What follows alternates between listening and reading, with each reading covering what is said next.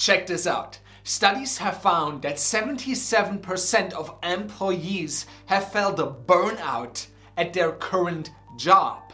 That's 77%. And that doesn't even account for the crazy times that we're currently living in. People are stressed out, anxious, overwhelmed, and many people feel burned out. So whether you already feel burned out or you feel like you're on the edge of burnout, in this video I'm going to break down what you can do to prevent it or how to get out of it. So let's jump right in. And the first thing you need to understand is this simple graph. I call it the optimal window of productivity. And what you can see here is you've got time and you've got effort. And let's say this is one singular day. You've got 24 hours in a day. So you practically could work 24/7 in a given day. But there's an optimal window of productivity. And you have to figure out what is that for me. But what I can tell you is, if you go too extreme above, you lean into burnout. And if you don't work at all for a longer period of time, you experience boredom. And in between, there's your optimal window of productivity. Studies have found most people, they can deeply focus for like 3 to 5 hours a day. You can work longer, but you've got diminishing returns for every additional hour you put in. So for me personally, I work 6 hours a day. I take 2 full days off every week. I schedule enough vacations. Many people say a vacation won't save you from burnout, and it's probably true. However, rest and relaxation is a critical part for you to avoid burnout. Of course. Let me ask you this. Who do you think about when we talk about burnout? Many people think about people who hate what they do and they drudge everything they do. But do you know who experiences burnout the most? People who love what they do. People who would work all day long because they love where they're going or they love what they're doing. So if you want to prevent burnout, you need to schedule rest and relaxation. You need to schedule off time. That's why a vacation won't save you. If you go back to your insane pace, well, no wonder you're going to burn out. So the key to avoiding burnout is to go at a sustainable pace. It's not about what can you do in the next weeks, the next months, even the next years. If you're like most people, you're going to stay in the game for decades. So you need to go at a sustainable pace that will allow you to do your best work. Not just right now, but in the next years and decades. So let me ask you this. Is the pace that you're currently going on sustainable? Like really sustainable?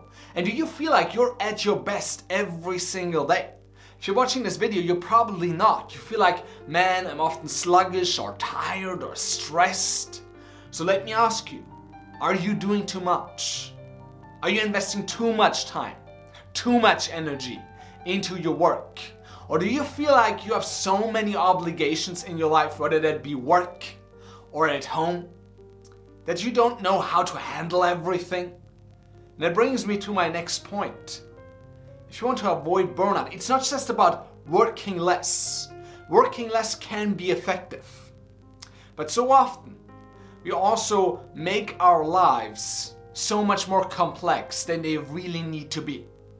Life can be incredibly busy. Let's not fool ourselves. But often we make it more complex than it really needs to be, and it is eating away our energy. I mean, if you have 100 things to do every single day and you're worrying about how could I do all of this, and you're always stressed and you're always in a hurry, no wonder you burn out. No wonder you don't feel that sense of aliveness and happiness in your life. So here's my second question to you. How could you simplify?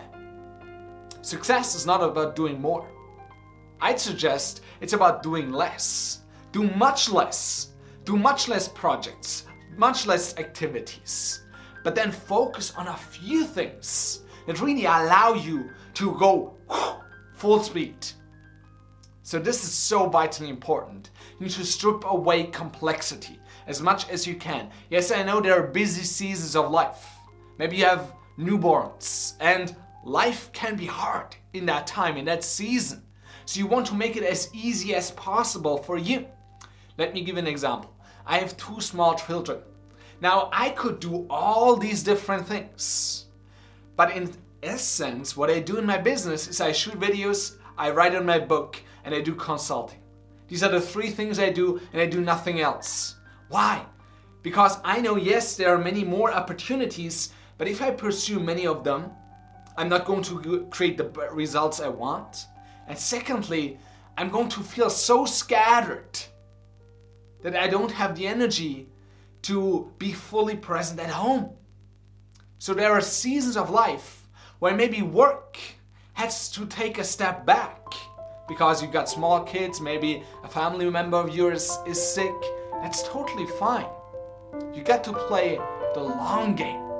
You're not in this for just the next few months. You want to sustain this and excel and thrive for years and decades. So you need to go at a pace that is actually sustainable, that doesn't burn you out, that doesn't make you feel stressed or anxious all the time. Then the third key tip that I have for you is really practical. You gotta work in sprints. A lot of anxiety or stress or overwhelm is not the result of one singular event. It's the accumulation of all the stress, all the anxiety that builds up, and at some point it just boils over. So what do most people do? They work in extended periods of time without any breaks. So they work for 5 hours straight and they haven't refueled, they haven't recharged, they haven't moved their body. But so much about stress and anxiety and overwhelm is actually stored in the body. So when you have a practice that allows you to release those suboptimal emotions, you're actually able to sustain this for so much longer. And you're actually able to be so much more focused. So here's my invitation to you. Work in hourly sprints. I call this the 52-5 method. Work for 52 minutes, take a 5-minute break. And you stand up, you move, you do some yoga, you do some qigong, I don't care, but you move your body. Release that tension. Maybe close your eyes for 2 minutes and just repeat the mantra, release. Release. I learned that tactic from Brendon Burchard, to give credit where it's due, and he's been doing this for decades. And that's why he has so much energy and is able to sustain that current level of productivity for so dang long. So you want to work in sprints. And here's the science behind this. The largest study on productivity has found that the most productive people work in hourly sprints. Yes, when you work longer, you feel like you're getting more done. But again, there's a point of diminishing returns. If you work for more than an hour, the hours you put in, the effort you put in, has diminishing returns. Your focus dips tremendously after an hour or so. But you can refuel, you can recharge. It doesn't take an hour to refuel the focus you've burned up in an hour worth of work. It only takes 2 to 5 minutes. So take a 5-minute break every single hour. I do this religiously. And then what you also want to do is you want to have specific boundaries that allow you to determine here's when work starts and here's when it ends. And when it ends, it really ends. For most people, work doesn't end because today, in this day and age, work follows you. It's not just in your office. Work is at home, it's at your kid's soccer practice, it is everywhere. Why? Because we've got this simple device that makes you available 24/7. I know so many people who are actually responding to work emails or work calls in the middle of the night. And I'm thinking, aren't you sleeping? So you want to have times in which you go dark, in which you are unavailable. When I end work, I'm not available anymore. I end work at 3:30 p.m. and I don't check work emails. I don't respond to messages. That can wait. And giving yourself that downtime, not just time-wise, where you're in a different location, maybe with your family, but also mentally wise, where you're not available, where you stop thinking about work. This is so huge. And then of course, the last key component of this is, how do you stop thinking about work? Like leaving your phone at your office, that's simple, that's easy. But what if you can't stop thinking about work? You think about all these opportunities or all these to-dos.